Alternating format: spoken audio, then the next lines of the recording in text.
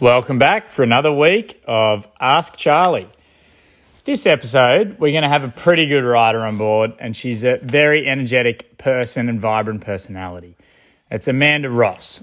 She wrote an article in the August edition of Horse Vibe magazine about being fit for purpose, and we thought we wanted someone at the top of their game that also looked a little bit outside the equestrian world for inspiration in regards to their training.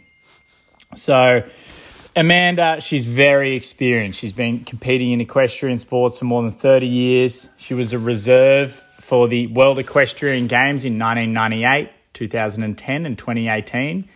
A member of the Oceania eventing team for Australia in 1999 and 2019. She competed in the 2000 Sydney Olympic Games and is shortlisted for Tokyo. Whether that runs is a topic for another podcast. So Amanda was really great. You know, you can really hear, we did the phone call after work. It was about 7 o'clock at night and she was still buzzing. You know, she goes from dawn till dusk, rides horses, coaches. She's doing a little bit of work online now.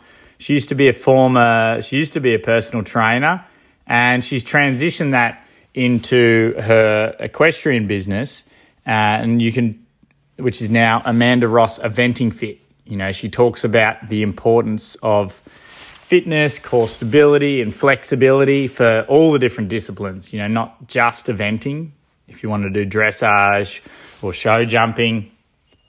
But then we also talk about what are some exercises you can do if you're just an amateur rider at the lower levels, or, you know, let's say you're just getting into horse riding for fun, you haven't even competed. You know, we talk about some exercises that would be useful for you to help you and your horse be more safe, but also to have more fun. And this is something that I'm very big about as well. You know, just every rider can do a little bit every day for their core fitness or their flexibility.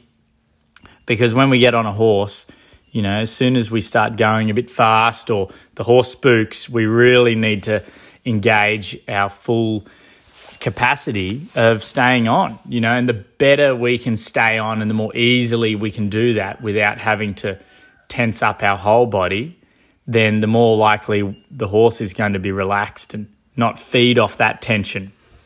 So, you know, just everyone is, you know, leading busy lives, but I was listening to a podcast interview with James Clear recently, and he wrote the book Atomic Habits, and he said if you can just do something for 2 minutes a day or even a minute a day, you know, so if anyone thinks they're too busy to do stretching, just stretch for 1 minute, and then, you know, you might end up doing 2 or 3 minutes, or you might only have time for 1 minute. But I don't think there's many people out there who don't have 1 minute spare in the day, and if they don't, well, they're probably overloading themselves and they don't have time to ride their horse properly, and it would be rushed doing that. And the other thing Amanda talks about is, you know, bringing science and fitness science into the equestrian world.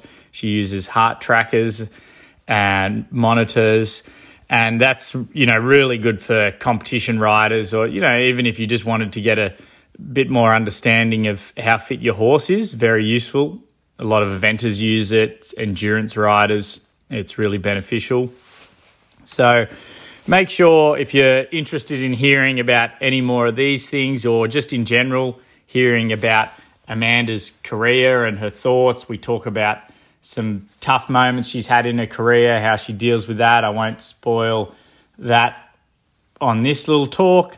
But if you are keen, head on over to our sponsor, the Equestrian Hub, which is for the horse enthusiast, no matter what type of horse you're enthusiastic about, whether you have been to the Olympics or have never even owned a horse.